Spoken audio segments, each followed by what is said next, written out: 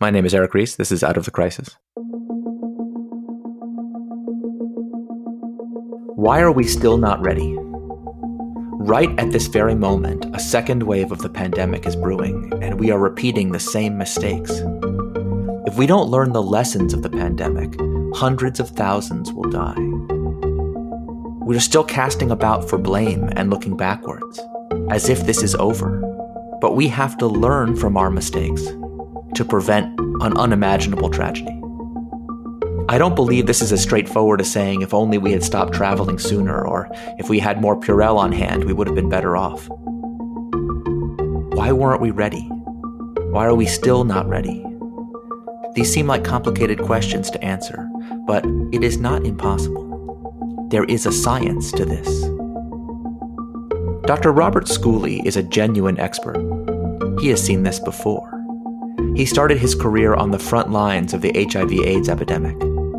Since, he has dedicated his life to infectious disease research, despite seeing the decline of funding, infrastructure, and national attention to this area of medicine. Now he is on the leading edge of infectious disease research at the University of California, San Diego, and has been a leader in the civic response to the pandemic. Dr. Schooley is a rare person who understands deeply the many ways we could have been better prepared to fight COVID and the consequences of our inaction. In our conversation, he detailed the many, many mistakes we made along the way, and most critically, how we can avoid them next time. Because this is not over.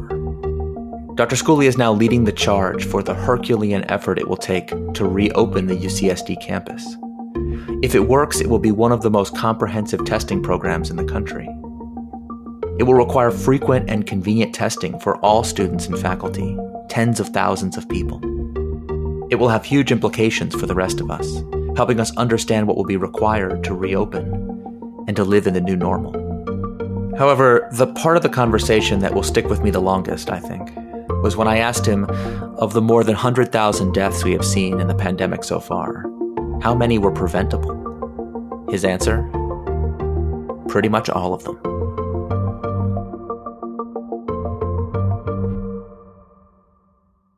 Here's my conversation with Dr. Robert Schooley.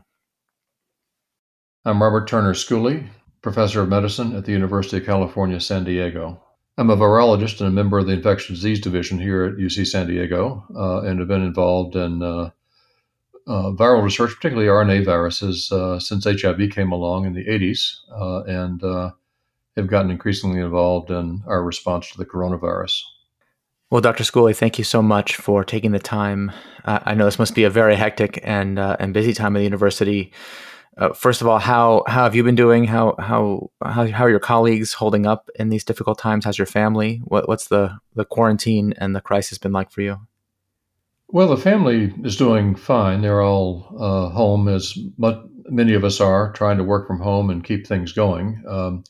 University is right now on kind of a summer quasi-hiatus. I think what people don't realize sometimes about research universities is that we never really shut down because we have a research effort that goes on year-round. Of course. Our students are here for 3/4 of the year, and the outbreak, for the most part, truncated the last part of our last quarter, and the summer is usually quieter. So the university is kind of quiet like it normally is in the summer as far as the students are concerned, but this summer has been a bit different because much of the research effort has been shut down, and except for those of us who've been doing research on coronavirus, the campus has been really pretty quiet. The hospitals have been busy. We continue to see quite a few cases here in San Diego County. Our biggest cluster of cases comes from the south part of the county near the border with Mexico. We have a large number of American citizens, American green card holders who have gotten sick in Mexico and are coming back to the U.S. for care. And that's causing a bit of a challenge for the hospitals in the southern part of the county and for our hospital in the center part of San Diego, with quite a few new cases every day. We see about 160 new cases in San Diego County daily, and we're not that large a county. So, from your perspective, just looking at the big picture, where are we in this crisis? Well, until about 3 weeks ago, I was hoping that we were beginning to see the end of the tunnel. The overall number of new cases in the U.S. had been decreasing. We were beginning to see some parts of the country where the virus had been totally out of control in the early part of March to early April. New York, New Jersey, uh, beginning to really see their epidemic in the rearview mirror. And things are still looking reasonably good there. But what's happened since then is the epidemic has taken off in other parts of the country, both in parts of the country where it's just beginning to get its foothold, in the Midwest, but more so in the Southeast and the Southwest, where as the people went back to work, they didn't understand that going back to work also means going back to work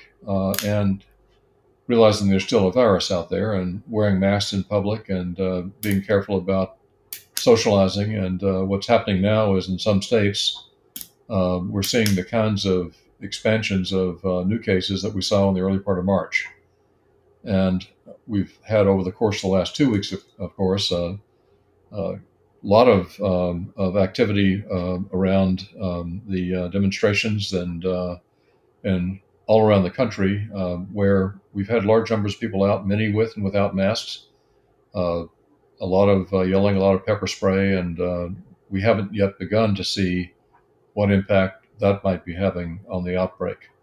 What we're seeing the last couple of weeks is what happened over Memorial Day weekend, and I'm really concerned that we're headed into a new wave of infection that is going to be just as bad as the first wave. We've had 110,000 deaths now, and by the end of the summer, we could have a total of 200,000 deaths if the current trends continue.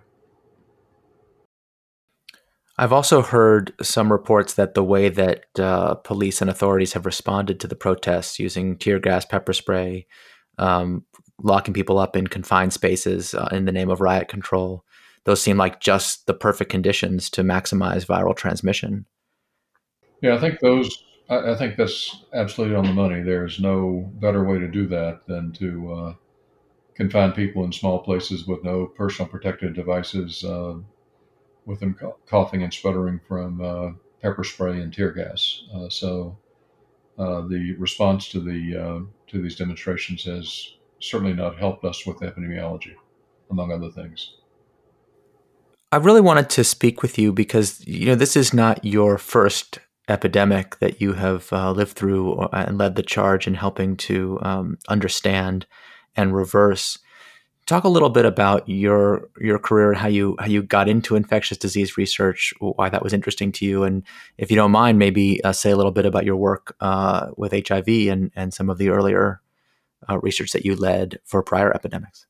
Well, I got into infectious diseases as a medical student because I found the combination of the diseases we dealt with being ones that we, for the most part, had antibiotics for. In those days, we focused mainly on bacterial infections. And when patients came in, we could make a diagnosis and do something for them. They got better quickly most of the time, and we really could do a lot for them. It was also a cluster of diseases that disproportionately affected people at the other end of the economic spectrum. And I was training in East Baltimore at the time, and most of my patients were inner city members of the Baltimore community, and I felt that since most of their disease burden, a lot of their disease burden was infectious disease related, getting involved in that area of medicine was really quite exciting and very rewarding. Seeing people being able to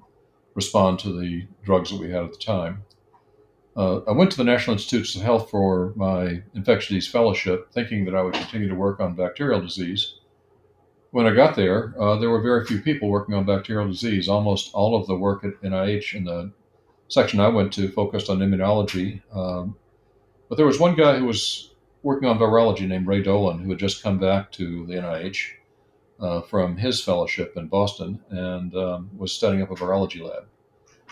At the time, virology was not thought to be very interesting because we didn't have good ways to diagnose specific viral infections except antibody responses, and those don't happen until somebody's either better or has died.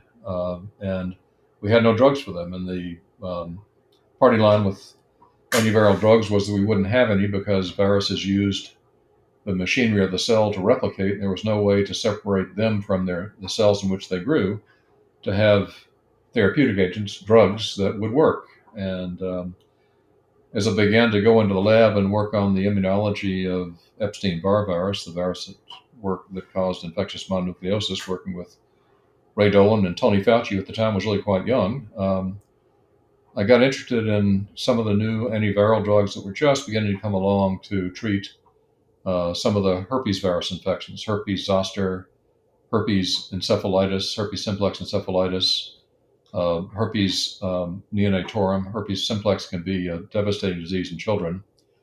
And the paradigm shift began to occur that many people didn't think would happen, that we actually could separate the pathogen from the target with drugs for viral diseases. And so I got quite interested in a combination of viral immunology and viral therapeutics. After finishing 3 years at the NIH, I went to Boston and worked at the Massachusetts General Hospital as a fellow.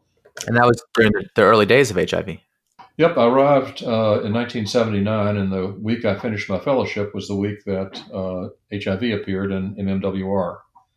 And initially, it was a disease that was thought to be rare, was going to be seen mainly in New York and San Francisco.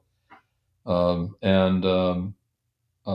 remember the first grant that I wrote about it. The scientific critique was it's a very interesting grant, scientifically compelling, but we don't believe we can fund it because there will never be enough diseases in Boston to study, not enough people with the disease in Boston to study. Wow. So I think for a long time, for the first year or so, people really thought that this was going to be a very rare disease that was interesting immunologically but would not have much societal impact. I got very interested in it because I had been working on some of the immune modulatory changes that herpes viruses had in transplant recipients. And one thing that happened was patients who had been received kidney transplants or lung transplants or liver transplants, if they got severe herpes virus infections, their CD4 cells went down and CD8 cells went up.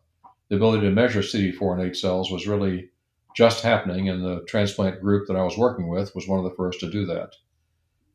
They were interested in whether or not these changes were seen with rejection of the kidney, of the organ.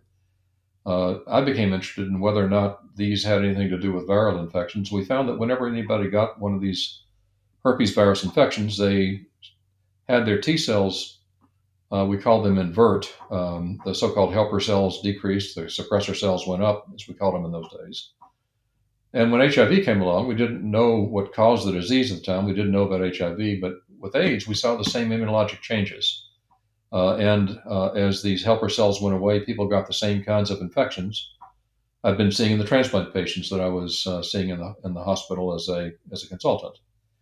And so it was a fairly easy scientific shift into this new disease, which began to be much more pressing and to be much more. It was much more clear that it was not going to be a limited problem. I also became fascinated by the patient population. I'd grown up in Alabama and had really very little insight into the MSM population. And if you'd asked me growing up in Alabama about how many members of the MSM community there were in Alabama, I'd say there must be at least 100. I don't know. But when AIDS came along, what it did was it forced a whole community that had been working along beside us and kind of suppressed because of the stigma. And in those days of being in that population, that this disease forced them out of the closet and into the hospitals, and they encountered the same things in the hospitals that they did in life. There were doctors who didn't want to take care of them for a while. We didn't have anything we could do for them specifically beyond trying to treat their infections. Young people my age were dying. The average survival, if you came in with pneumocystis at the time, was 6 months. And I'd been used to infectious diseases in my younger career, especially in which we had drugs we could treat people with and who got better quickly. And so with AIDS, it was a very different story. And having had the experience with antiviral drugs with herpes viruses, when the first drugs that came along for HIV to be studied became available, I got involved in the early antiretroviral trials with AZT and drugs after that, and began to see the pendulum swing from people always dying to people beginning to do a bit better. And at the same time, my lab was working on the immune modulatory changes that the virus HIV was causing, and I began to develop assays to look at killer T cells in the lab, directed at HIV. At that time, the party line was that these did not exist because people weren't looking at them in the right way. And a fellow at the time in my lab, Bruce Walker, developed a very nice assay that very clearly demonstrated that these cells were both widely present in HIV, present in this chronic infection probably more than any other viral infection discovered at the time. And they played a major role in controlling viral replication in people who were infected and kept people healthy for the prolonged period of time before the virus ultimately overcame their immune response. This became a focus of vaccine research, and I was kind of working in both areas simultaneously in the late 1980s, and began to see progress with drugs, and realized, even though the party line was there's going to be a vaccine, it's just around the corner, that there were so many complexities with HIV vaccine development that it was going to be years before that came along, and I decided that I would focus more on drugs, and got involved first with developing individual drugs, and then later with working with the National Institutes of Health and its AIDS clinical trials group as we developed the principles for antiretroviral therapy. I ran the group from 1995 through 2002, which was an incredibly exciting period of time, during which time the so-called cocktail was developed, and we realized that this disease could be one that was no longer fatal. In fact, that people could live with for years and years and go back to doing what they would have done had this disease not come along. As we began to get control of the disease in the U.S., I became interested in, rather than continuing to study the nuances of antiviral drugs, trying to figure out how to get them to other places. And I and my vice chair of this group at the time, Constance Benson, who became chair of the group after me, worked with the NIH to develop the first therapeutic research centers in Africa and Latin America and Asia. These research centers, run by local people, began to provide antiretroviral therapy in places where it was needed most, and changed the way the NIH did research in those areas. Instead of having U.S. universities hire people to do the studies, the ACTG gave the grants to African investigators and South Latin American investigators who ran the studies, ran their units, and became part of the scientific community that began to solve this disease in those parts of the world as well. So HIV is now a disease that we still have a ways to go. We still don't have that vaccine, but we do have drugs that can cause people who are able to get access to them and take them to have a life expectancy not that different from people without the disease. We have been able to use the drugs in ways that we can prevent people from becoming infected, just like a vaccine would. They're now long-acting drugs that we learned last month can be injected and work for several months and prevent infection during that period of time, very much again like a vaccine would. So with HIV, we've done with drugs what people would have liked to have done with vaccines and still have not been able to accomplish. And it's been quite a bit of, it's been very gratifying to see that disease go from where it was in 1981 to where it is now. It's a remarkable turnaround, and I mean, it's I really appreciate the work that you have invested in this over a career.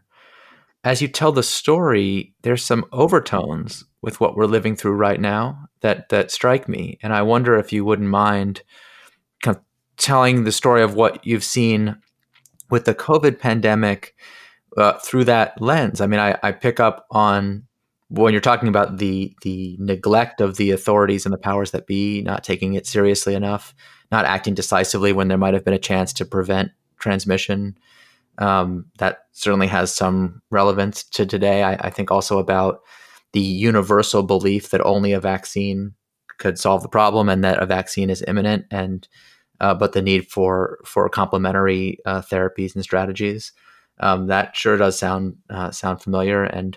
And just so you know, we've had some conversations in this series with folks working on repurposing existing drugs, on building an mRNA vaccine, doing drug discovery for possible therapeutics. So we've been through the science of what's possible a little bit here and there, but I think you have a unique perspective and able to kind of help us understand the big picture of what's this been like from your experience, having seen epidemics before, having had the experience of HIV, which of course is a much different and seems like more complex uh, pathogen in the first place. But tell us about what the COVID pandemic has been like. What's struck you as kind of typical of all epidemics, and what's unique to this situation?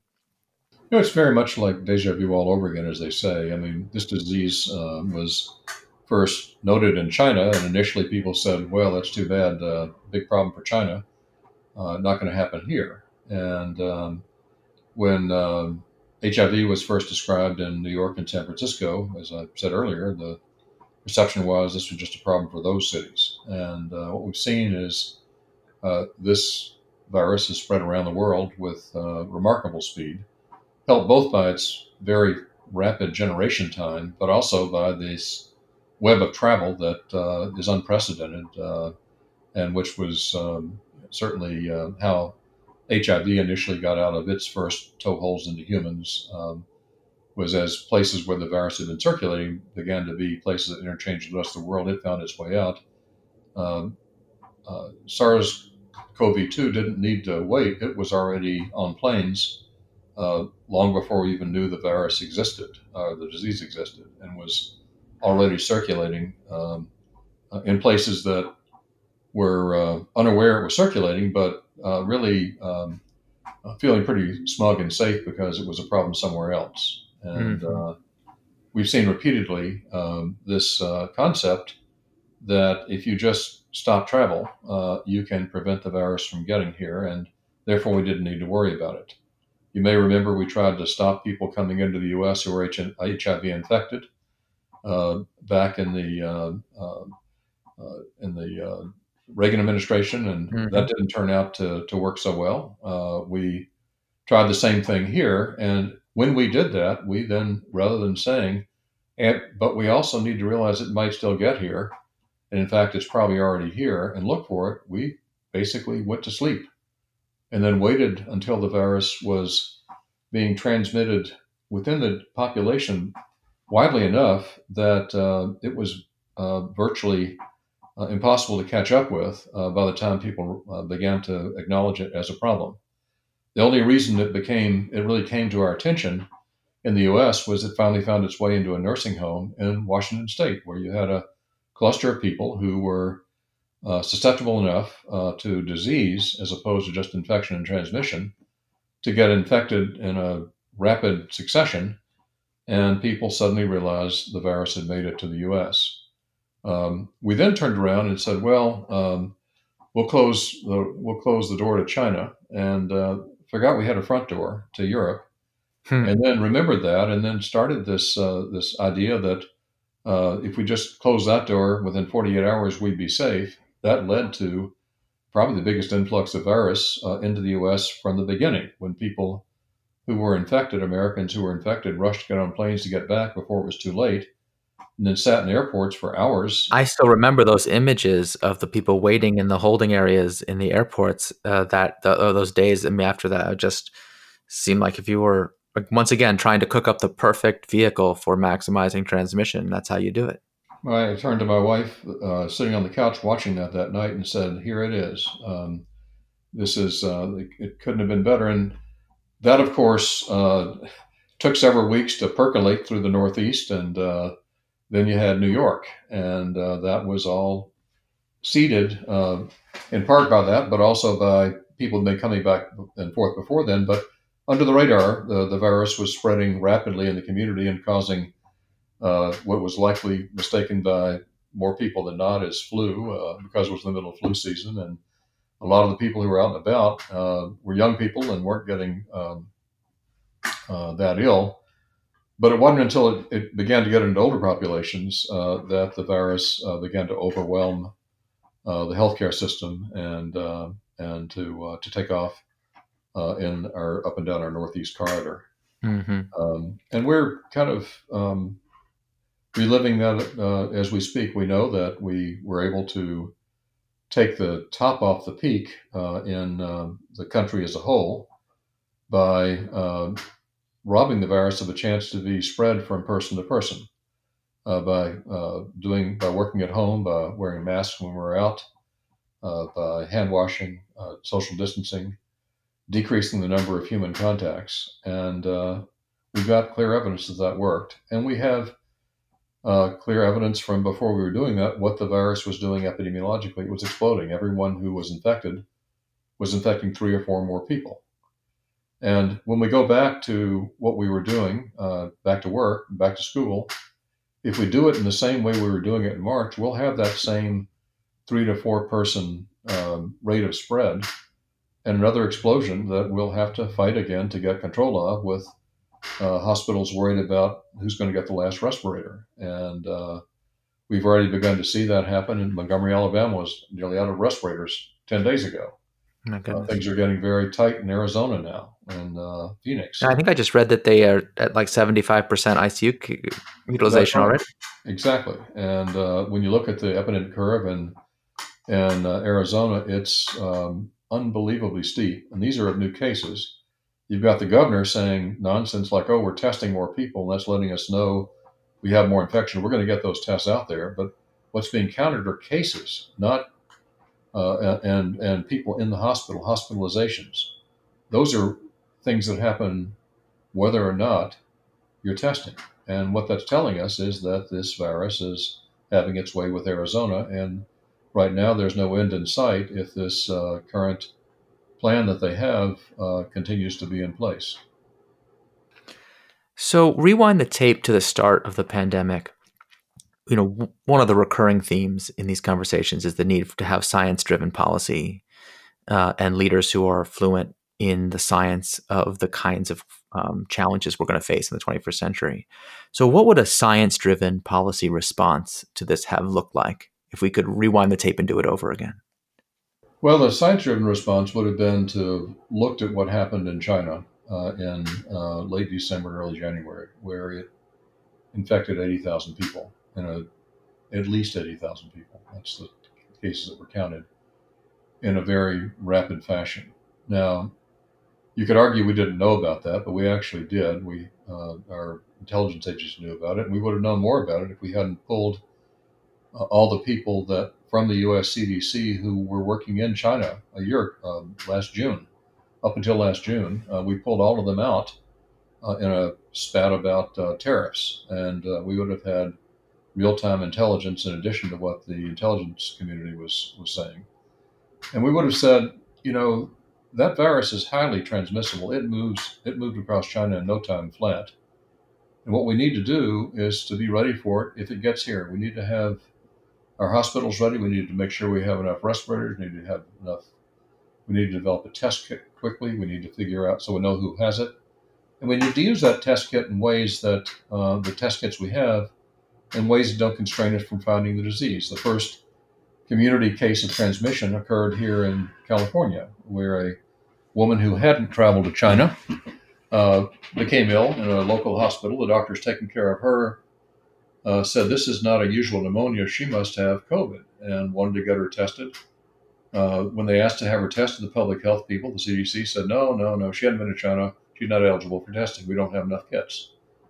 So she then was transferred to the University of California, Davis, where the doctors there said, this sure doesn't look like a regular pneumonia to me. This looks like coronavirus. Can we test her? And they took them another 2 to 3 days to be willing to test her then. And it was all because they'd set up this concept that it couldn't be coronavirus if you hadn't had contact with someone from Wuhan, China. And if we'd had widespread test kits available and had used them in when people came in ill and had done community testing around the nursing home outbreak, we would have known that this virus was here, and it would have redoubled our efforts to make sure that we had the masks and gowns and gloves we needed in the hospital. We would have been really much better prepared for this, and we would have talked about it as a severe problem, a serious problem that we needed to do something about. We'd have recognized that China stopped it by having people go home for 10 days rather than continuing to act like nothing was happening and waiting until people who were watching what was happening in New York hospitals realized there were going to be tens of thousands of deaths, and that finally got people's attention. And that was a missed opportunity for us. It's not, can you blame China? Can you blame the WHO? There are things they could have done better. There's evidence now that this virus may have been circulating in China in October, and people either didn't recognize it or the virus, the disease wasn't acknowledged. But we knew about it in December, and we didn't do anything about it. The Chinese acknowledged it was present in December, and within a week, the sequence of the virus was, by early January, the sequence of the virus was already online. We could have started making test kits then. We didn't need to have the virus in hand to start developing an assay for it. And when we started trying to make an assay, we should have said to all the scientific community in the U.S. Who wanted to try to develop an assay, please do. We need to have this. And instead, we tried to control it and have the only place that could legally do it be the CDC, and they managed not to get it done and to use the FDA to prevent researchers and university hospitals from developing an assay they could have used to turn the lights on about where this epidemic was at a time when politicians were saying, not a problem, we don't see it. So we made a large number of mistakes early on, and we still haven't caught up with that. And unfortunately, we're watching some of those same mistakes be made again. It's heartbreaking to think that, we're now talking about 100,000 deaths, or saying the possibility of 200,000 by the end of the summer. I think it's almost too monstrous for us to process that those were preventable deaths. Is that really true? Yeah, I think most of them were preventable. By the time we recognized that, by the time things were kind of really rolling in China, the virus was probably already here, and we would have had some deaths, but we could have prevented most of them if we'd been prepared to deal with it in a more aggressive way. If you look at the difference in what happened in epidemiology in New York and in California, it's very clear that had we acted a few weeks earlier, we would have prevented tens of thousands of deaths. In New York and California did their shutdowns only 3 days apart. The difference was that in New York, they were having about 5,000 cases a day, and in California, the number of cases a day were around 200 to 400. And it wasn't the number of cases that was signifying. What was the difference was that those cases were just a very downstream indicator of all the virus that was already circulating in the community. And so New York's epidemic, although only the intervention was only 3 days later, was much more advanced than California's. And the places that this virus is getting now and the resurgence are beginning to rival what was going on in New York before the shutdown was put in place. And it takes a couple of weeks, once you decide to do something definitive, to begin to see the peak occur and go over the other end. And so I really do fear that by ignoring what's happening, we're going to give the virus another run at our population and make it a lot harder to get back to what we want to do. It's very I thought, insightful column by Paul Krugman in the Times earlier this week, the marshmallow game, in which he talked about a game that you play with children in which you put a marshmallow in front of them on a plate and you say, if you wait 15 minutes and don't eat this, I'll give you another one. And you can have two marshmallows. And New Zealand was smart enough to wait for that second marshmallow by waiting until they got control of the epidemic to go back to work.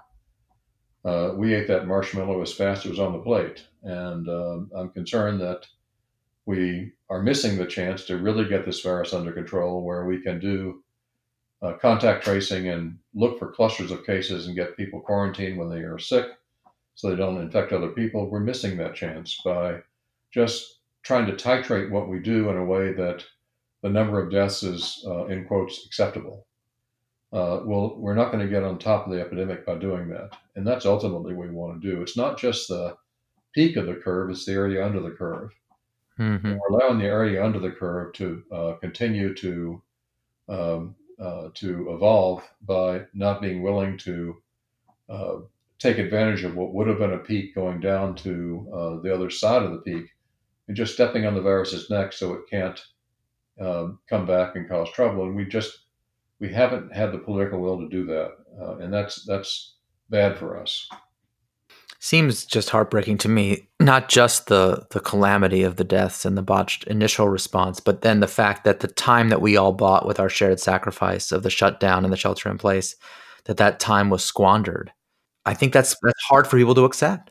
Oh, I think it's very hard for people to accept, and the counter narrative that you will hear is, "See, we did all that, and it didn't matter." Uh, we did all that, People aren't very good with exponential math. Yeah.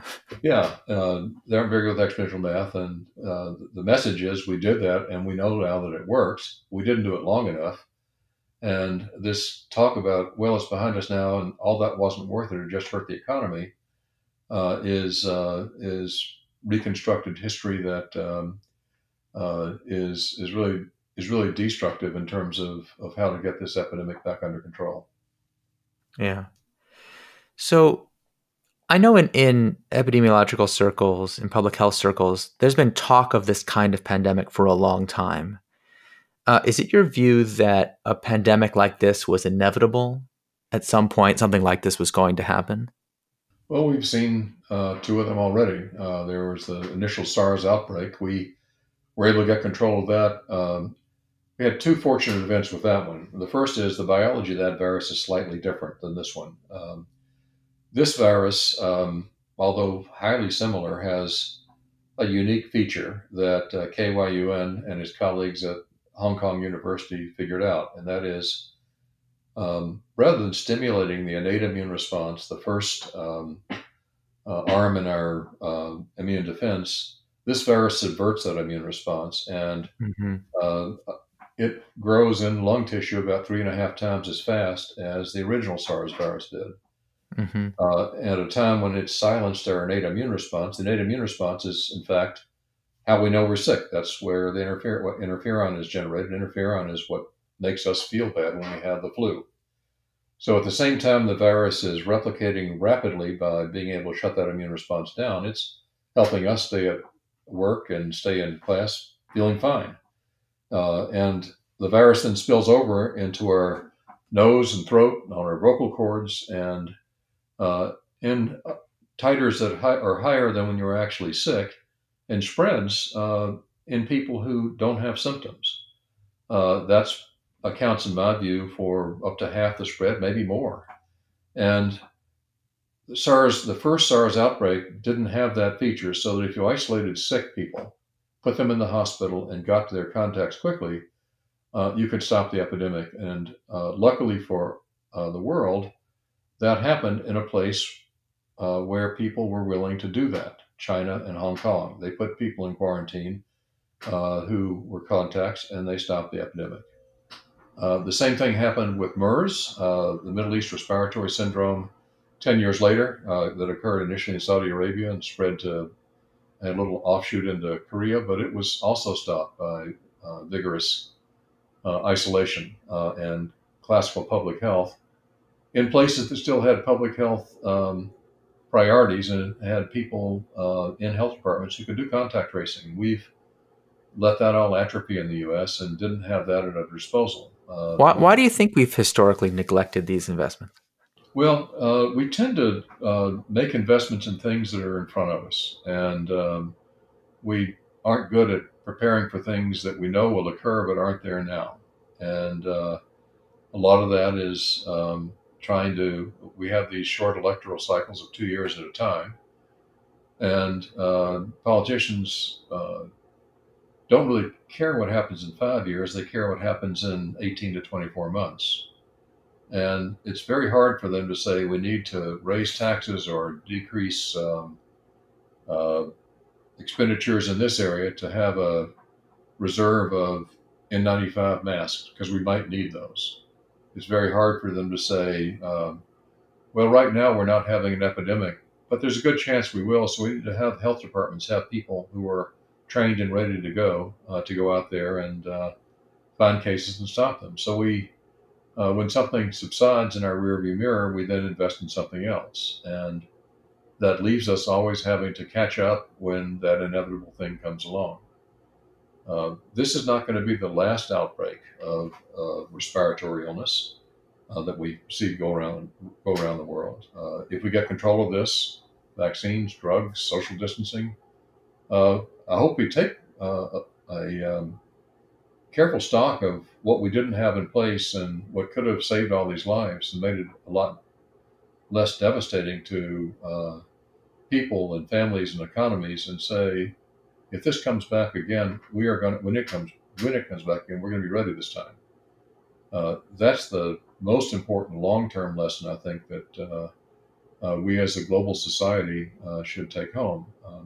The other global lesson to be learned is that viruses and infectious pathogens don't have maps that have country borders on them.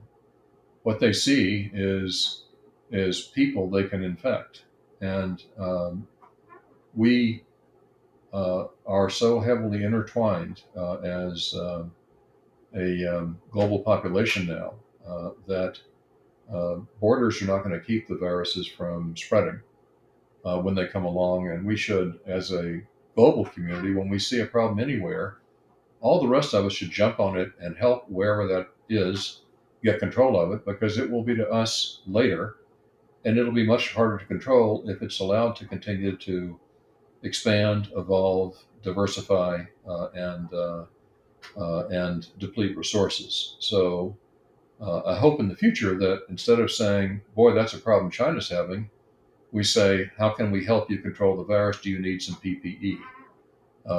And when we need help, they'll say the same to us. We are all in this together, and if anything has shown us that, it's this virus, just like HIV showed us 30 years ago. I think it's really interesting that so many of the lessons that we need to learn from this virus are not really about health or science or epidemiology, but rather about the values of our battered liberal democracy and our the need for international cooperation, the need for empathy and compassion and truth telling on the part of our leaders, and this really difficult thing to have the right people making the right long-term investments, even when the problem, as you say, is not right in front of our face.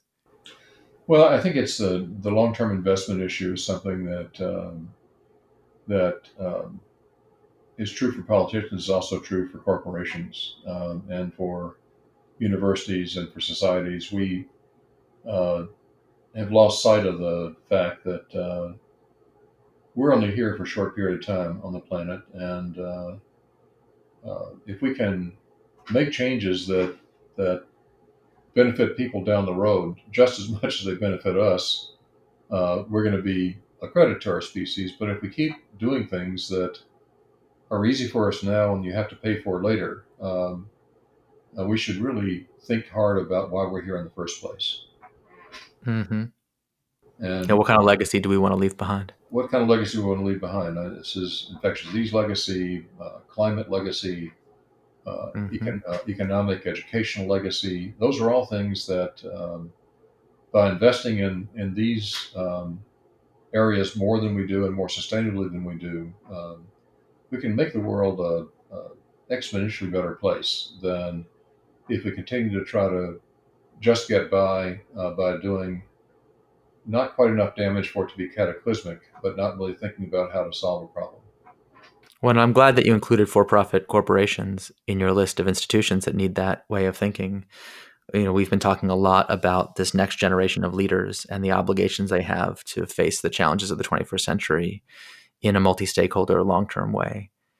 And this epidemic seems like it's just driven that home.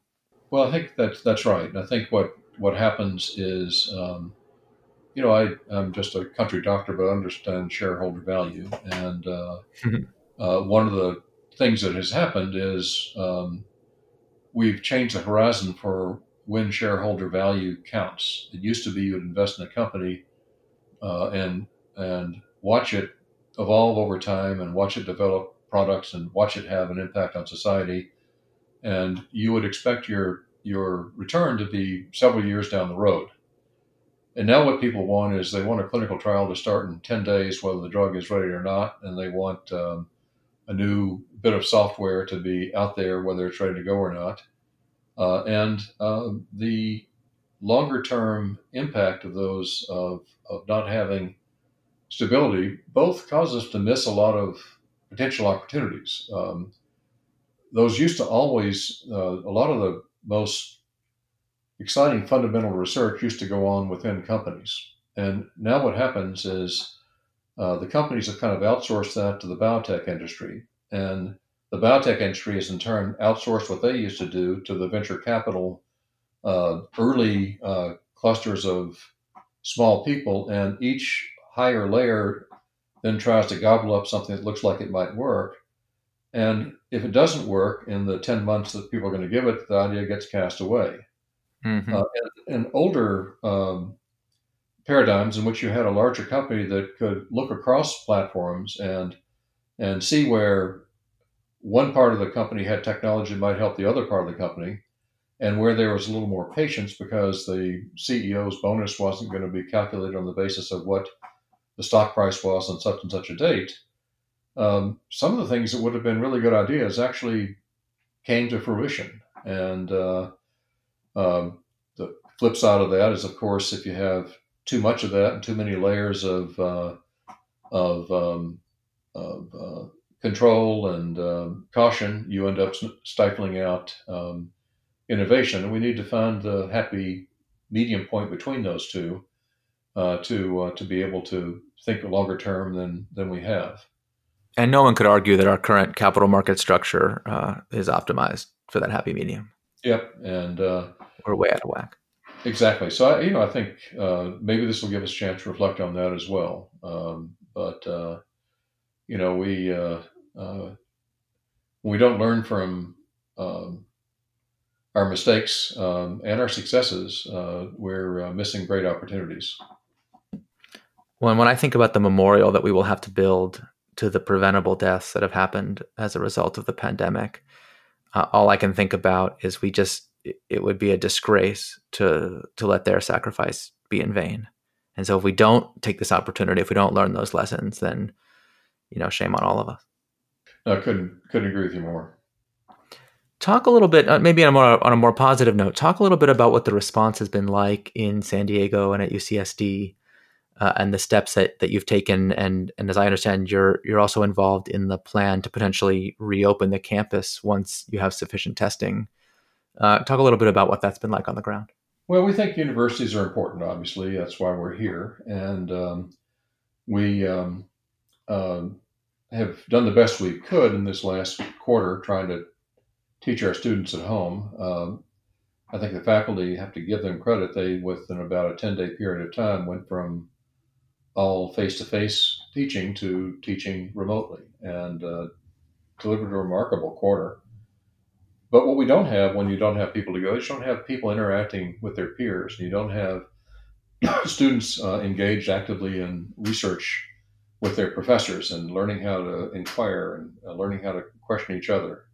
You don't have a research enterprise acting at full potential. And so for us, we think it's very important to be able to have our community back together in the fall. But we don't want to have to come back together in a way that we're putting people at risk. So we've tried to put in place three major components. One is to um, uh, risk mitigation, which is to try to make it difficult for the virus to be spread from one person to the other. And by that I mean thinking about classroom size, dormitory density, masking, anything we can put on the tennis court, any folding chair to make it hard for the virus to get from one place to the other. We want to do.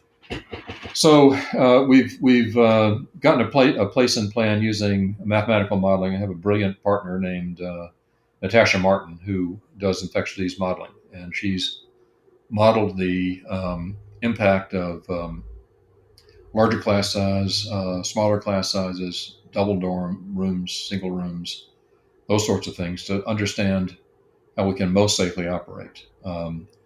We then put in place, in addition to our risk mitigation component, component of viral surveillance, and that includes wanting to make sure we know everything we can about anybody who is sick so that we can get them taken care of medically and get them isolated from others. We want to be able to look for virus actively with viral shedding and monitoring. Natasha has done a calculation of how many people we would have to uh, monitor every month with viral shedding tools to be able to have a 90% chance of knowing when we have a cluster of less than 10 cases on campus. So we could really intervene with isolation and quarantine. And it turns out that if we were able to do a nasal swab or an oral swab on everybody on campus once a month, and by that I mean faculty and staff and students, we would achieve that goal. And so we've developed a testing plan that will do that. To do that, we knew that we couldn't have it done in the hospital because what that would mean, 60,000 people every month would have to traipse over to the hospital and wait for an hour to be called up to be given a lab slip and another hour to wait for somebody to take the sample and blow 2 hours out of your day, and nobody would do that. So we developed a testing format in which we have test boxes kind of all around the campus that have a swab and some transport medium in it, and the swab has a QR code on it. Uh, People have an app that can read the QR code and assign that swab to their medical record number. So all you have to do is go by, pick up a swab, point the app at it, stick the swab in your nose or your mouth, and then throw the swab in a box and go on about your work, just like you brushed your teeth. And then we pick them up every few hours and run at the hospital lab. Anybody who's got virus being shed is then notified, and we make sure they get the health care they need and also find out who they might have been in contact with and look to see if they also need to be tested. And we have rooms set aside for students where they can have a private bathroom, private bedroom. Meals are brought to them while they're infectious so that we can use the third component of this, which is kind of isolation and contact tracing to prevent ongoing spread of the virus. And so that three component activity is how we're modeling how we want to operate the campus in the fall. And we hope that we're going to be able to do that. And a lot of it's going to depend on what happens with the epidemic over the next couple of months. But if we're at a place where we were at the end of May, then I think we can do this and keep everybody safe and have the university function in close to the way that it should be functioning, with people doing community service and working on research projects and teaching and an integrated, highly efficient way.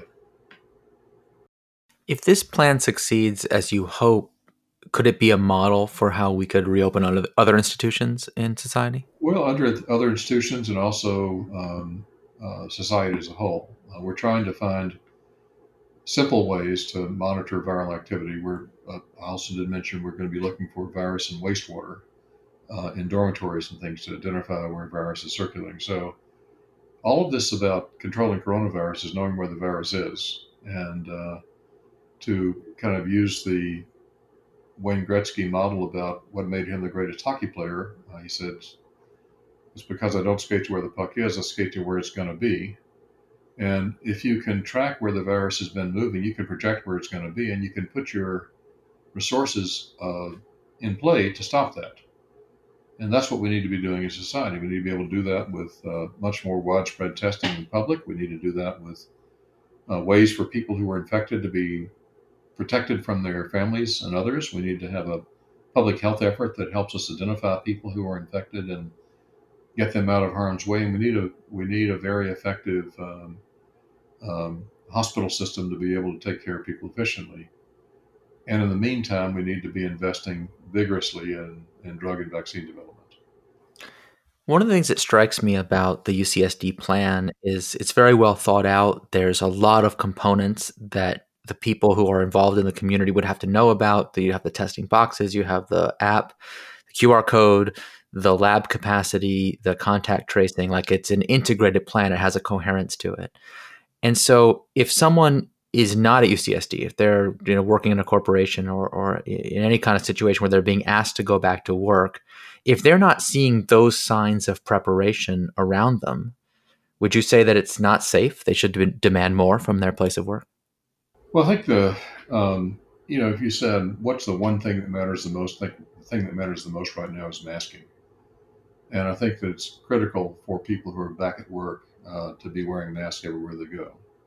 I think right now we should have companies think carefully about how many people they bring back to work at one time. We're doing that here, not bringing everybody back at once to do research, for example.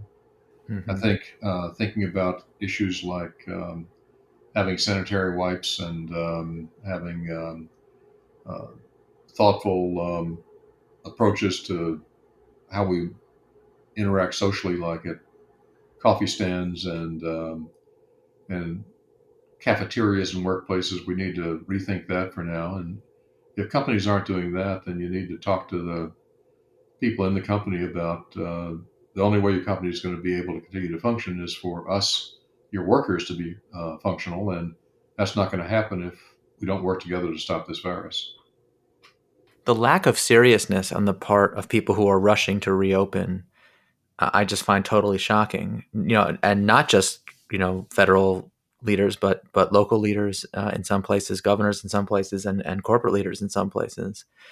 When I was talking to this company called Curative, which is an LA-based uh, SARS-CoV-2 testing company, they had built this, and they basically took over a clear lab and built out this testing capacity to do hundreds of thousands of tests.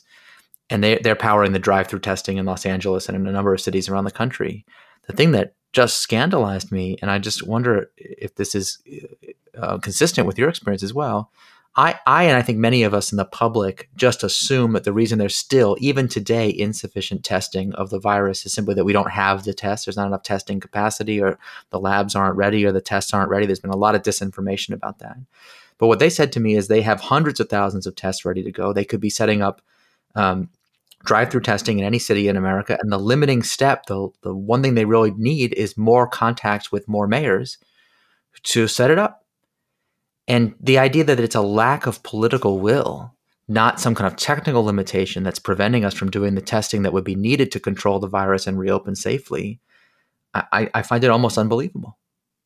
Well, I think a lot of places the mayors don't. It's the in our city, for example, the mayor doesn't have any health component. It's all the county health department, Mm-hmm. and they're so busy trying to figure out why they don't have the personnel to do what they need to do. It's been very hard for them to set up testing. They work for a board of supervisors that um, hasn't planned that well for this, uh, and that kind of strategic thinking is hard for them to get to. The other thing that we also need to do is to think about the cost of these tests. They don't cost $100 a piece. That's what is charged to do them. But we've allowed some of the large testing companies to get that price because they essentially blackmailed the Trump administration into that.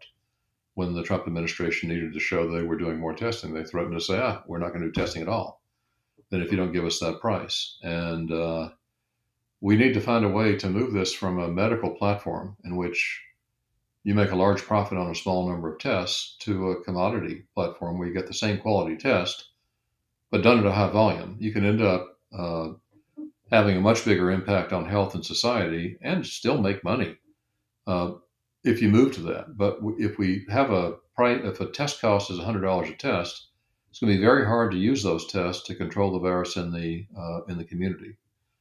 Given what you know about the reagents involved and the logistics of actually doing the testing, what could it cost?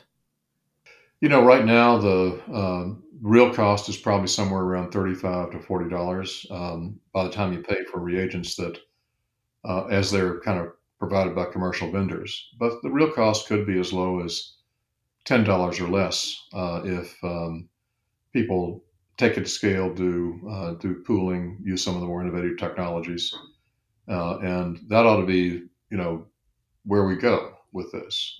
We can't have it both ways, which is to try to maintain these high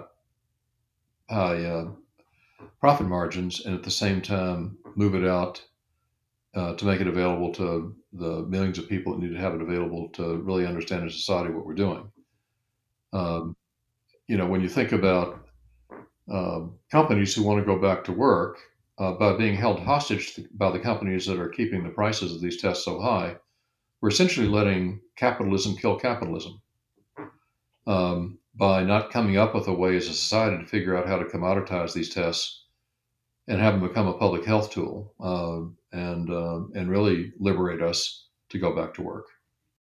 I've been thinking about the saying hindsight is 2020, it being 2020 and all, but if you think about trying to take advantage of all the hindsight now that we have, so everything that we've seen and learned, all the mistakes that we made, all the lessons we should have learned from those mistakes, um, what do we need to do right now going forward differently to beat the virus and to reopen our economy? Well, we need to, first of all, separate the politics from the science. Science says that we can do a lot of things right now that we weren't doing in April safely if we wear masks and pay attention to distancing and density and all of that stuff. And we shouldn't have wearing a mask be a signal of where you stand politically. In fact, if I were trying to open the country and put this behind me, the first thing I would do at every time I go to the microphone is I'd be there with a mask on and say, it's important you wear this so we can get on with our business. Because we know what's going to happen when people go out without masks and do what was going on in March and April. So the first thing we need to do is to be able to come to agreement that we know what has stopped the virus so far. We know we can do it again, but people have to do it and stop making it into some sort of litmus test about where you stand politically about how you feel about masks. Um, we need to have uh, people who might be sick um, have no disincentive to telling uh, their boss or their workplace that they're sick and be sent home with pay, so that they're out of the workplace for the 10 days they need to be out of the workplace. Because having them there coughing and with a fever and working because they're afraid they're going to lose pay or be fired if they're found to be infected is a sure way to keep the virus going. So we need to remove any disincentive to people being tested and to being able to stay home if you're infected. We need to make it easier for people who are infected to stay home. Make sure they have ways to get food. Make sure that if they're with older people, they get away from those older people. Put your grandmother up in a hotel. With a lot of the outbreaks in or go to a hotel yourself. A lot of the outbreaks that have occurred in um, China and Europe and other places are within families. So when you know you have a family member who's infected, don't repeat that over and over again with everybody in the family. And certainly not if you have someone who's highly vulnerable to this virus. People who are older and obese and COPD, people with asthma, renal failure, cardiovascular disease, get them out of the way when you know the virus is around. And the uh, be patient in terms of trying to get back to large events. The We've seen the Memorial Day weekend price we paid. Um, let's not be that place next Memorial Day weekend. Let's have this. You can look at New Zealand. Look where it is now. They can have Memorial Day weekend next year. The last reported case, as I recall, has been is done. New Zealand Yeah, is coronavirus free, right? right. And we're a more complex society, but there's no reason not to set that as our goal. Mm-hmm. And we know what we have to do it, and we just need to have the will to do it. I feel like I'd be remiss to have you on and not ask you about phage therapy. Do you mind? No. You just explain a little bit about what that's a big part of your research today. Just explain a little bit about phage therapy is. Well, in addition to dealing with coronavirus, we're dealing with kind of a global explosion of bacterial infections that are resistant to most antibiotics, if not all of them, that we have. And a lot of it's because we've used antibiotics for a long time for good purposes. We also use them to fatten up chickens. And bacteria on the planet are Darwinian. They see these antibiotics and they evolve to be able to grow in their presence, develop resistance. And so we're running out of drugs to treat these more severe infections. Pharma is working on new drugs, but their pipeline isn't keeping up with the evolution of the microbiome of the planet. Uh, Probably the most efficient pharma that's been around for 300 million years is the bacteriophage industry. Bacteriophages are viruses that live within bacteria, prey on them, kill them, and go on to kill the same bacterium next to them. They are literally eaters of bacteria. And they've been co-evolving with bacteria for 300 million years.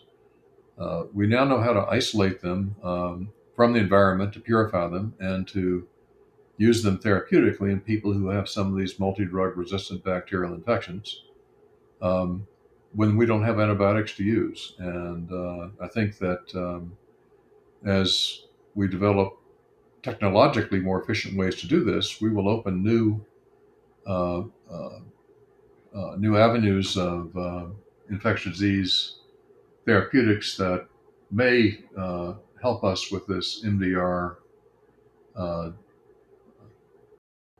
pandemic that we're having.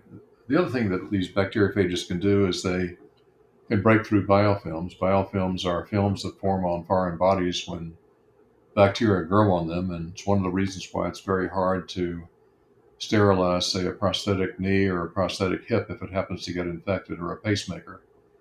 Bacteriophages can break through those biofilms, and when used with antibiotics, we think that some of these infections that have to be treated by removing the joint or removing the pacemaker, we may be able to treat with antibiotics and bacteriophage without having to remove the prosthesis, which would be a major advance and we think would be very helpful.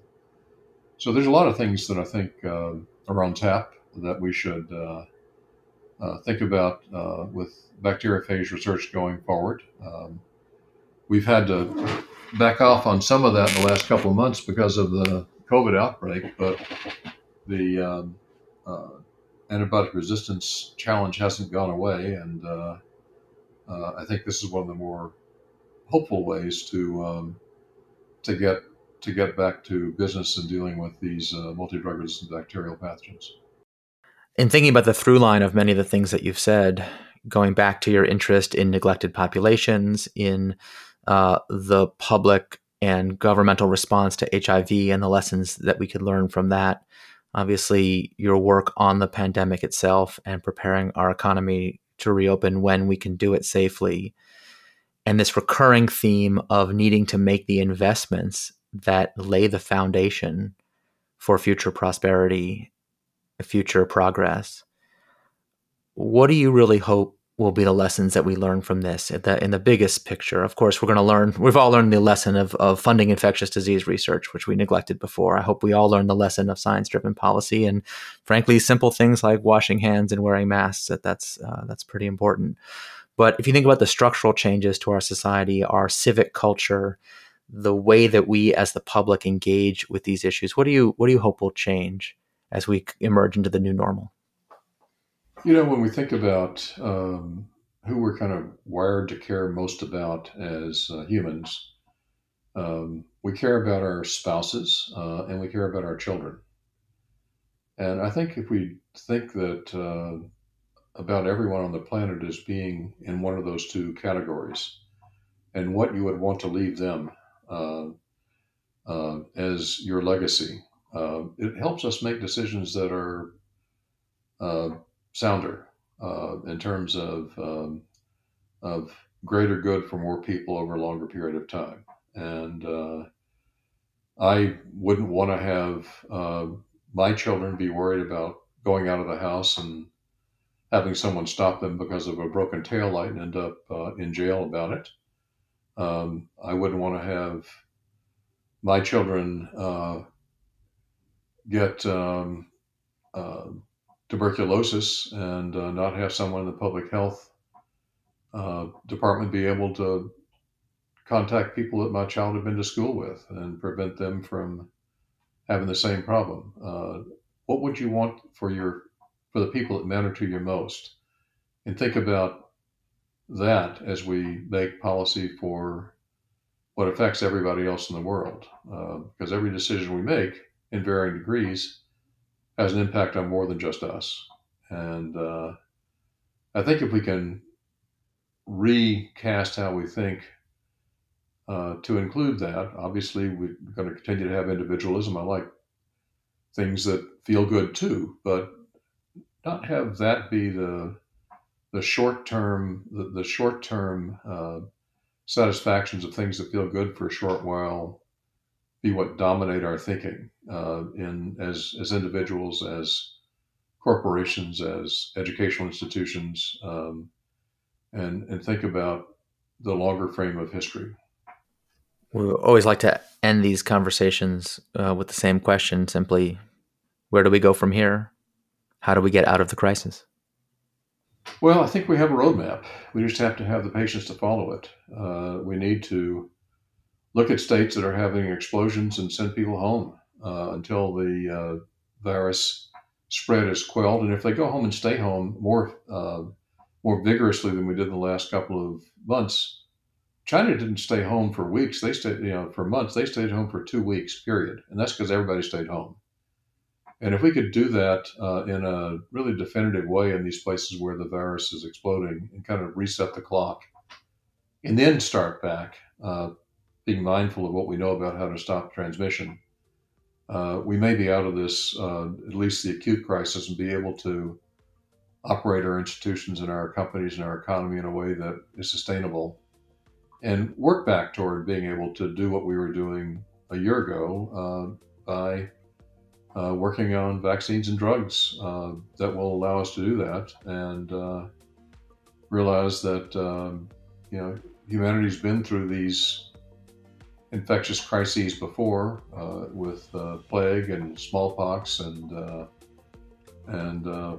influenza. At times when we had many fewer tools and much less insight than we do now about what we were dealing with. People didn't even know some of these were caused by microbes, and they got out of it. But they got out of it by being attentive to things that worked and didn't work, and being rigorous about taking those lessons to heart. And I think we should do that with this epidemic as well. And I think if we do that, we'll get out of this one just like we have the others. Dr. Schooley, I really appreciate you taking the time out to have this conversation. Thank you for your really lifetime of service to the cause of human progress and science-driven discovery, and of course for your leadership during these really difficult times. Thanks. It's been a pleasure talking to you, and good luck.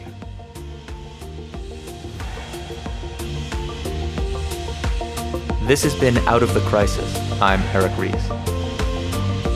Out of the Crisis is produced by Ben Ehrlich, edited by Jacob Tender. Music composed and performed by Cody Martin. Hosting is by Breaker. For more information on COVID-19 and ways you can help, visit helpwithcovid.com. If you have feedback or you're working on a project related to the pandemic, please reach out to me on Twitter. I'm at ERICRIES. Let's solve this together.